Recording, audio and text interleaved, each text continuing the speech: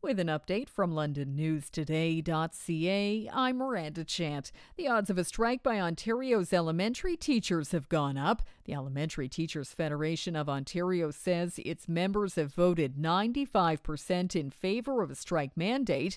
At this point, no strike date has been set and negotiations are continuing.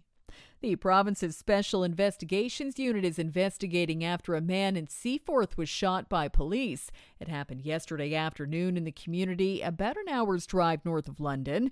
OPP found a stolen vehicle in a driveway, which led to what police call an interaction with police and ended with one being shot. A 35-year-old was seriously injured. Police are searching for the second person who got away. At the trial of Nathaniel Veltman, the 22-year-old appeared to lose his cool under cross-examination by the Crown. Assistant Crown Attorney Jennifer Moser pointed out Veltman had a piece of paper with the levels of speeds needed to kill people with a vehicle, and that what he told police after his arrest was the truth, not what he said on the stand. Veltman denied the allegations, saying what he told police was nonsense and excuses.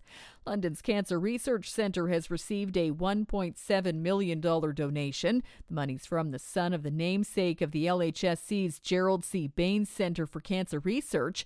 It will be used to develop a new area of cancer diagnosis that combines imaging with therapy, as well as upgrade and enhance data storage and computing, radiochemistry instruments, and AI diagnostic tools. For more on these and other stories, go to londonnewstoday.ca.